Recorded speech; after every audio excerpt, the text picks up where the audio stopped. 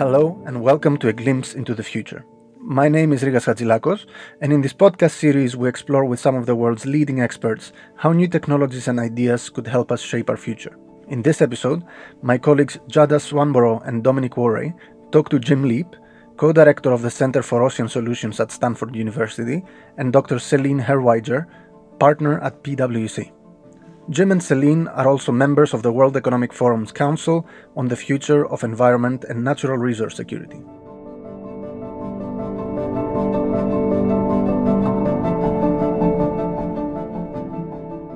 Hello, I'm Jada Swanborough at the World Economic Forum. Welcome everyone. Celine, we might start with you. When we talk about innovations from the Fourth Industrial Revolution, what do we mean? Can you give us some examples of the types of technological innovation you are seeing emerge? Sure. Thanks, Jada. The first thing to say is that the disruption of markets and industries by innovations of the Fourth Industrial Revolution are already underway. We're going to fundamentally see most industries transform over the next 5 to 10 years as a result of the technological renaissance that we're in. And when we did our PwC annual CEO survey that we launch every year in Davos, this issue was absolutely front of mind for the CEOs. So we found that tech innovation was ranked as a top business priority to strengthen, and also concern about the speed of technological change for growth impacts was seen as a top concern. So absolutely fundamental to how CEOs are thinking about business growth.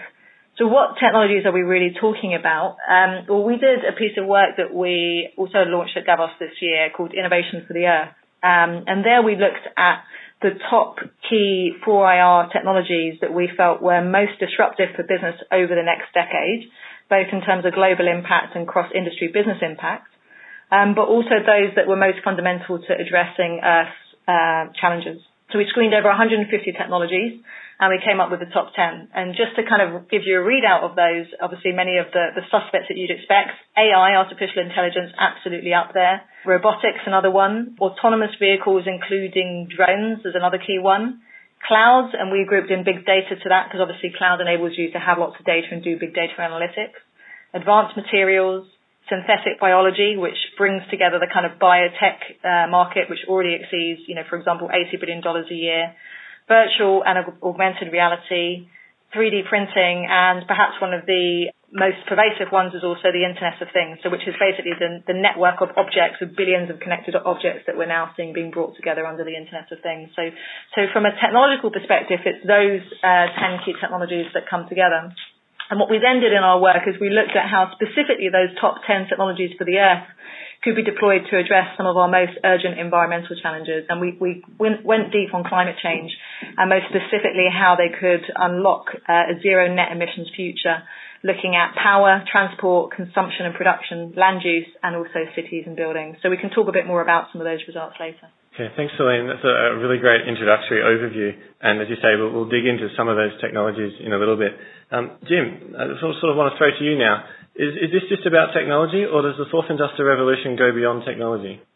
Well, thanks, Jada. No, I think just as the Fourth Industrial Revolution is disrupting business, it's disrupting society in some pretty fundamental ways.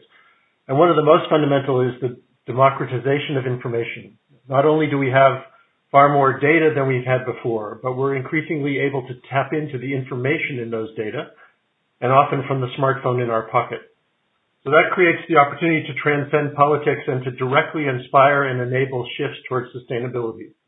It means companies, for example, are better able to monitor and control their supply chains, but it also means that consumers and workers and even neighbors are able to drive action by those companies, to hold them account for what's happening in their operations.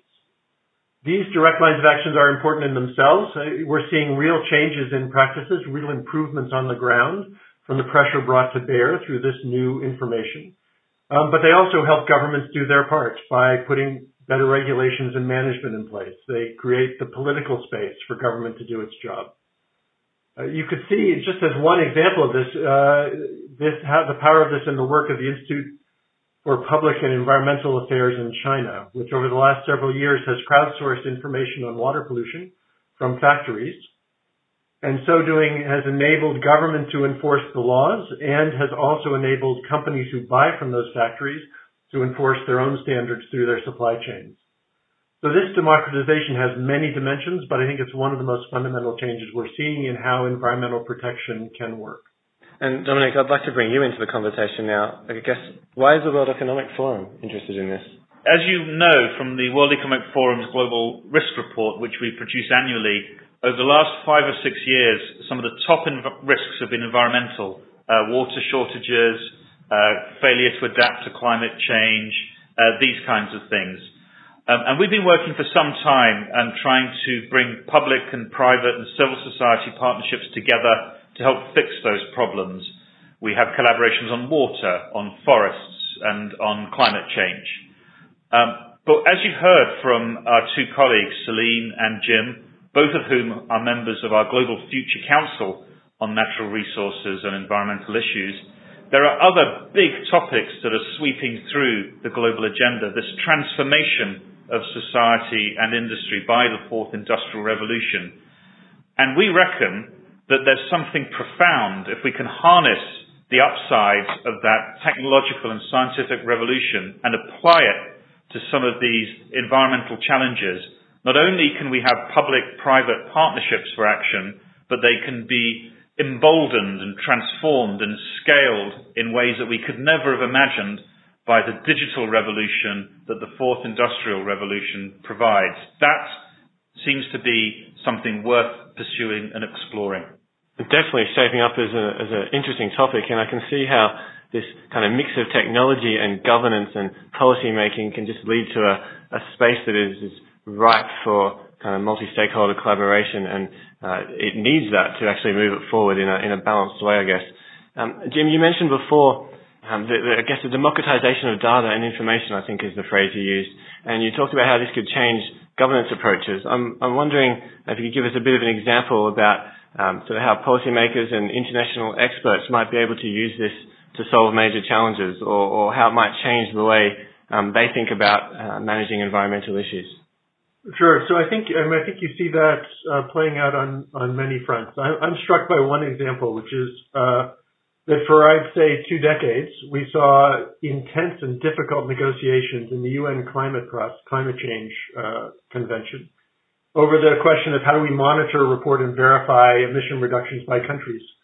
And we are now seeing the emergence of satellites, which can provide very accurate data, very precise measurement of the emissions from every country, emissions, in fact, from any city or state, in the most transparent possible way. So suddenly a problem very difficult to sort out on the international stage has a technological solution. In a more diffuse level, you see initiatives like Global Forest Watch, which is providing increasingly real-time data on deforestation around the world, being used not just by governments, but also by companies and by activists to make sure there is a spotlight on deforestation as it happens. And governments are able to enforce the laws where they're willing, and that companies are able, again, to enforce standards, as we talked about before. So that radical transparency is clearly one of the most fundamental things happening here. I also know, Jim, that you're doing a lot of work there at Stanford on oceans. I'm wondering if you could talk us through some of the ways that technology is already disrupting our oceans. Sure. I mean, here, we talk about transparency. Here, oceans have been the counterexample historically. We've had the central challenge of sustainability in the oceans has been invisibility. We have had so little information about what's going on beneath the surface. And now we're seeing a proliferation of efforts to digitize the seas. And that means satellite tracking of ships that allows governments to catch and prosecute boats that are fishing illegally, and critically, again, allows companies to enforce those laws. It means seafaring drones that take off across the oceans and sail the seas for a year at a time, collecting data. It means that real-time data from remote sensing, whether it's satellites or drones or other technologies, can be combined with user data from fishermen to help them target their catch on the stocks they're allowed to catch and avoid catching the things like turtles or dolphins that the law requires them to protect. And on the horizon, you can see as DNA sequencing becomes cheaper and cheaper, we will be able to increasingly to use DNA sequencing to get a much more accurate picture of what species are present in any place in the ocean and what needs to be done to conserve them. And here again, biotech comes back. Increasingly, the world is going to have to depend on fish that are grown in farms. We seem to prefer carnivorous fish. And if we can grow carnivorous fish in farms, salmon and tuna, for example, without relying on wild fish to feed them, we can break the link between the seafood sector and the overharvesting of the oceans. And that, of course, will be important to feed a growing population. Dominic? Just to echo some of Jim's points here, if you take the oceans as an example, and this issue of overfishing that Jim was referring to, it seems that for many years one of the big kind of challenge and pain points between the NGOs, governments and large businesses were who is fishing properly and who's fishing illegally.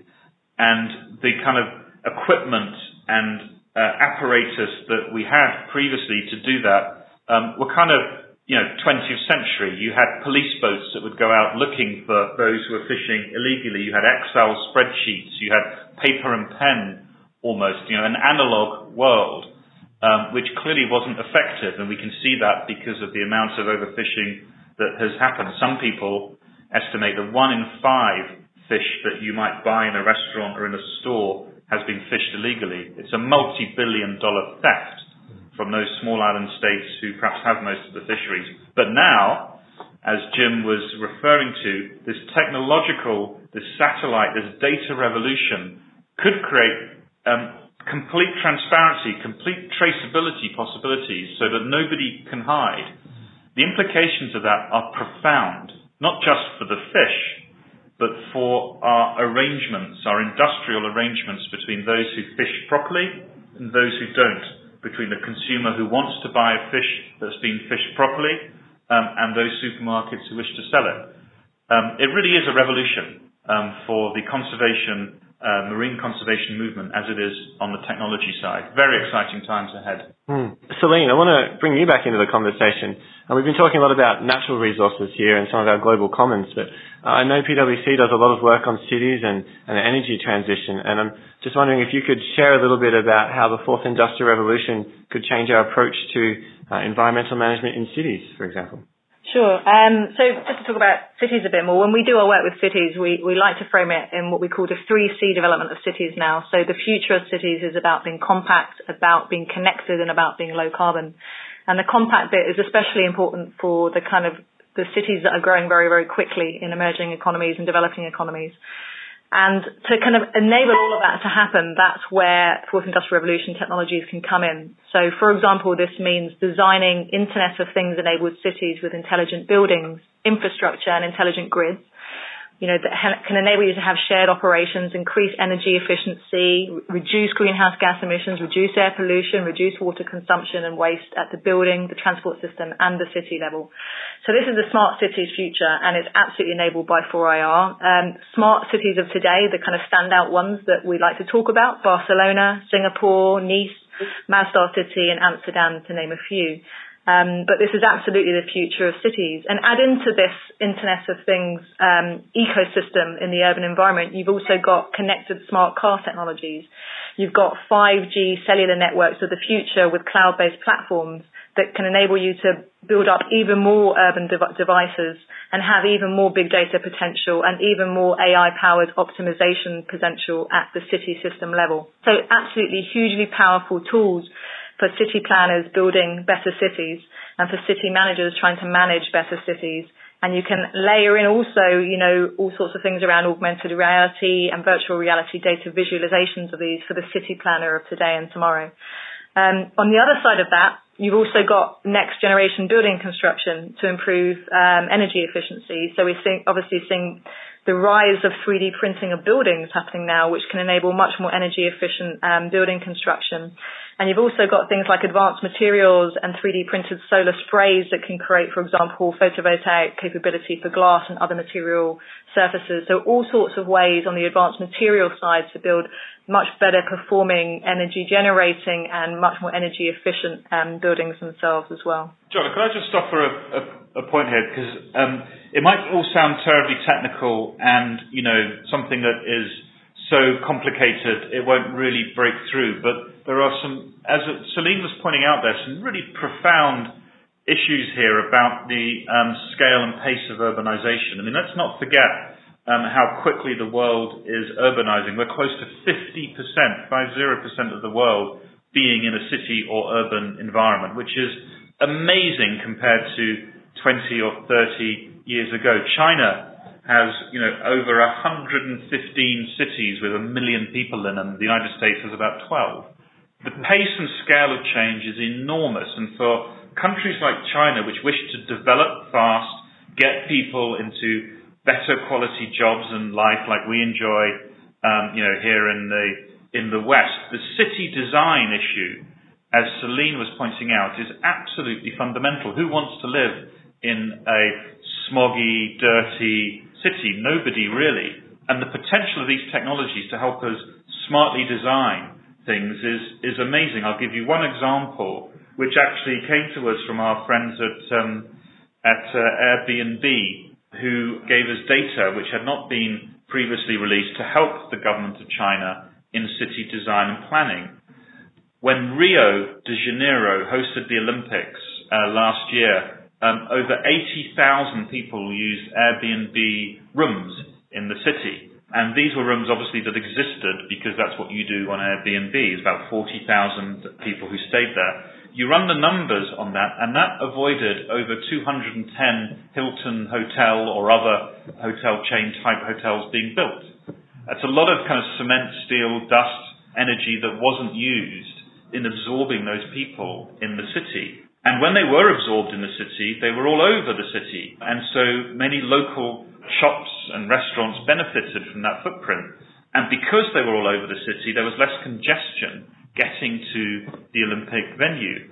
This kind of data modeling and these kinds of sharing economy platforms, which are all part of that fourth industrial revolution, offer whole new ways for how we think about city design, how we think about creating new models of accommodating people in cities and of designing traffic flow and all of these sorts of things. So there's some very practical applications of this change that is coming around the corner and is happening in many cases right now before our eyes, which can absolutely help the livelihoods and urban experience of those who are now moving into cities across the emerging economies.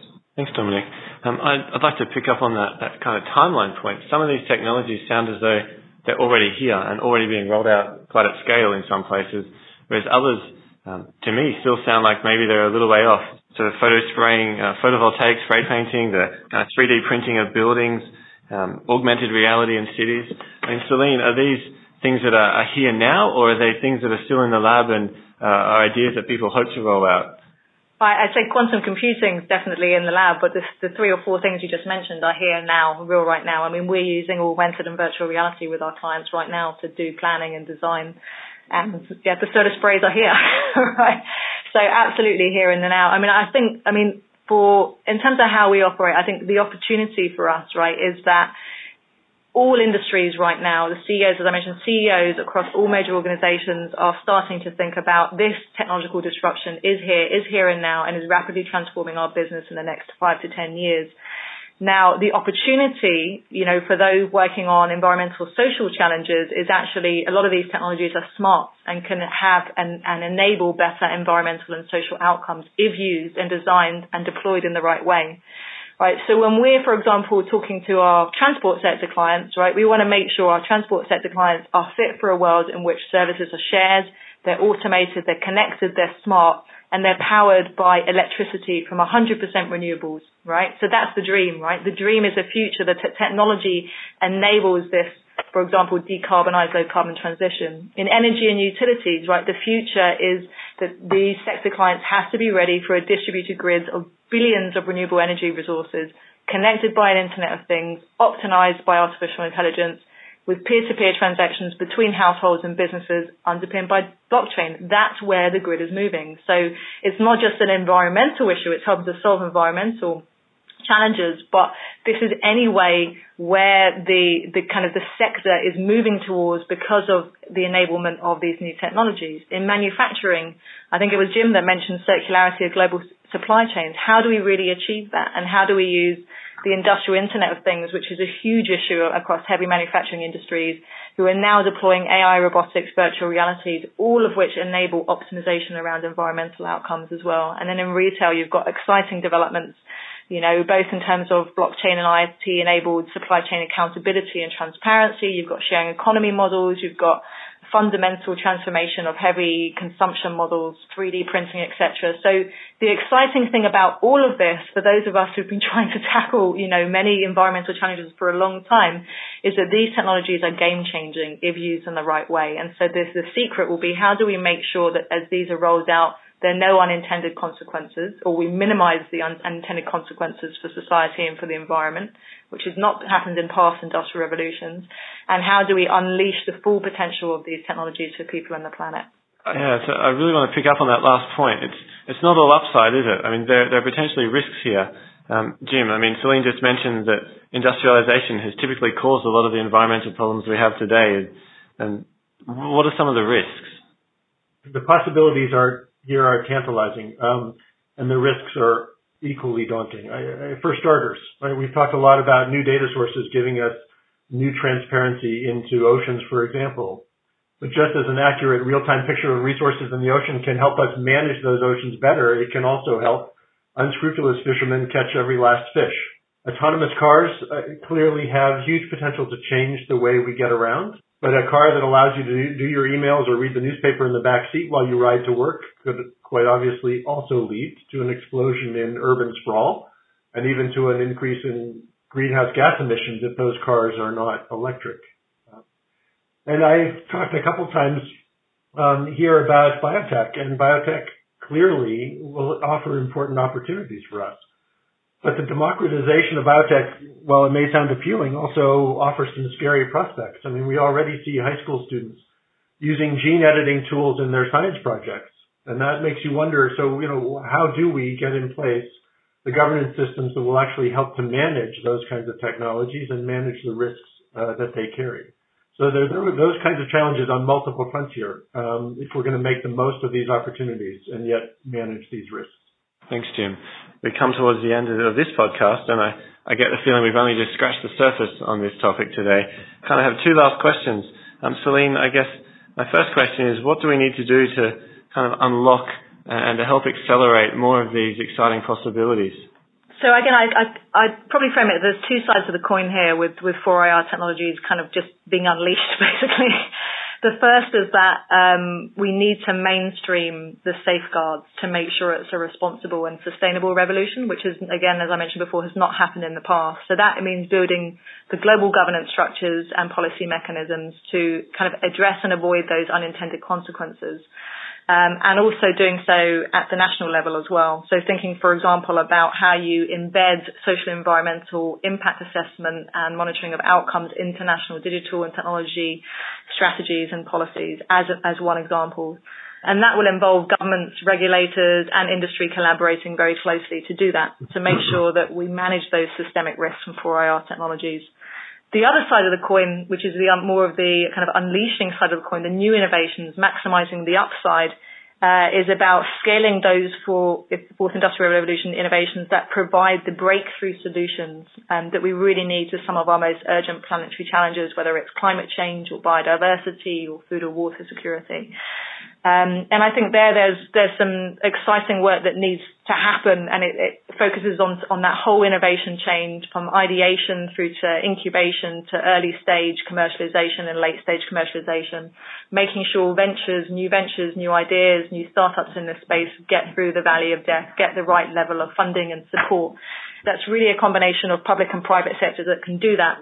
I think there's a lot of venture capital out there that's increasingly getting interested now in impact as well as pure profitability. There's obviously the broader impact investment community and movement.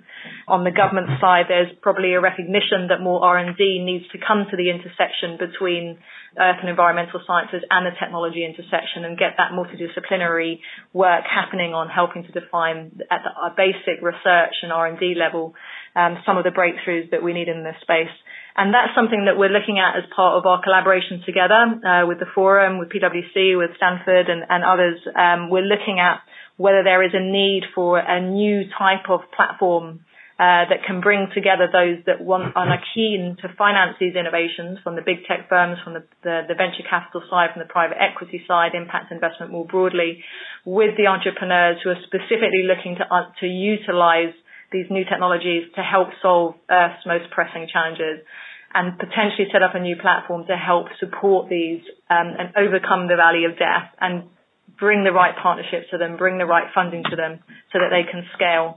And the kind of the Teslas of tomorrow, let's say, can be supported to scale into the big successful organizations of tomorrow.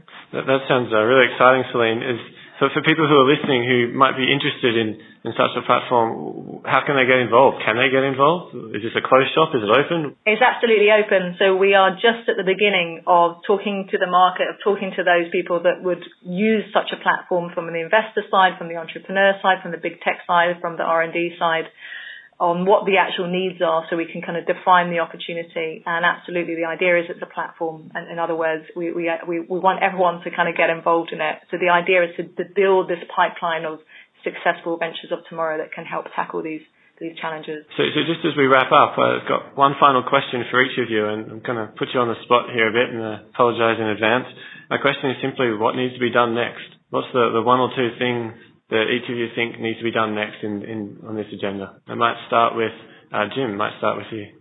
Celine has outlined, I think, a really important process for a framework for taking all these things forward. And I would add to that two things as next steps. I mean, one is matchmaking. Is that somehow we have to find a way to bring together the people who understand the needs and challenges of sustainability with those who understand the emergent possibilities of the fourth industrial revolution. That's something the market does well when there's a profit to be had, but for social challenges like this, it doesn't happen automatically. And so I think we need to be focusing first on that, and how do you make those matches, find those possibilities. And then secondly, I think we need to be pushing on a related problem, which is incentives. And incentives in a market are a profit, and that works great. But in this context, there is a richer set of possibilities. And the example that Dominic gave on illegal fishing is one.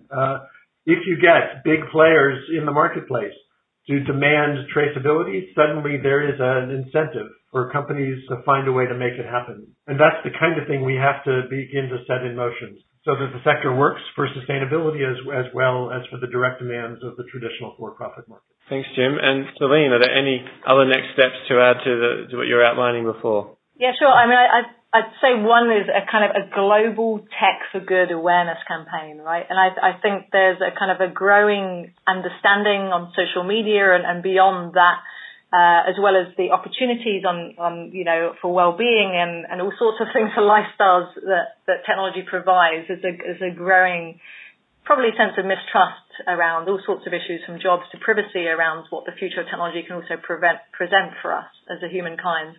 And so I think there needs to be a global campaign that charges up the tech pioneer companies, the big tech companies, but also governments and also users and buyers, to think about the upside of tech for good and really frame that challenge and really put that challenge back to those that are pioneering the technological solutions of tomorrow and the technological transformations of industries.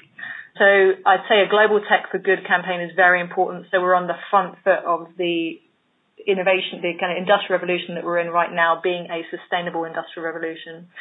I'd also reinforce again that we need new ways of supporting these ventures, and matchmaking is an absolute important aspect of that, but also thinking about creative ways of financing these new ventures that are absolutely in the sweet spot of deploying tech for good, so that they can be supported and scaled to be the large companies of tomorrow. And finally, I'd probably add in around, I think there's a lot around education and defining almost the design challenges. So in one way, for example, those that are working on earth and environmental challenges, we need to raise their digital IQ, their knowledge of what these emerging technologies can do, so that they can start thinking about that as they're thinking about things from a scientific perspective or an engineering perspective. And on the other side, and this comes all the way into schools and universities through to those that are practitioners of these fields. The other side is raising the environmental IQ of those that are technologists, so that they can start thinking about how they can deploy these technologies towards environmental and social good, not just thinking about, the straightforward straight, narrow application of technology to solving a specific problem, but also to helping steer those technologies to solving the Earth's most important problems. Dominic, any final thoughts from you on what we need to do next? Yeah, so, you've heard it's brilliant that we have such fantastic people like Jim and Celine and many others who are kind of part of this network, who can see the potential upsides and also ways to try and minimize the risks.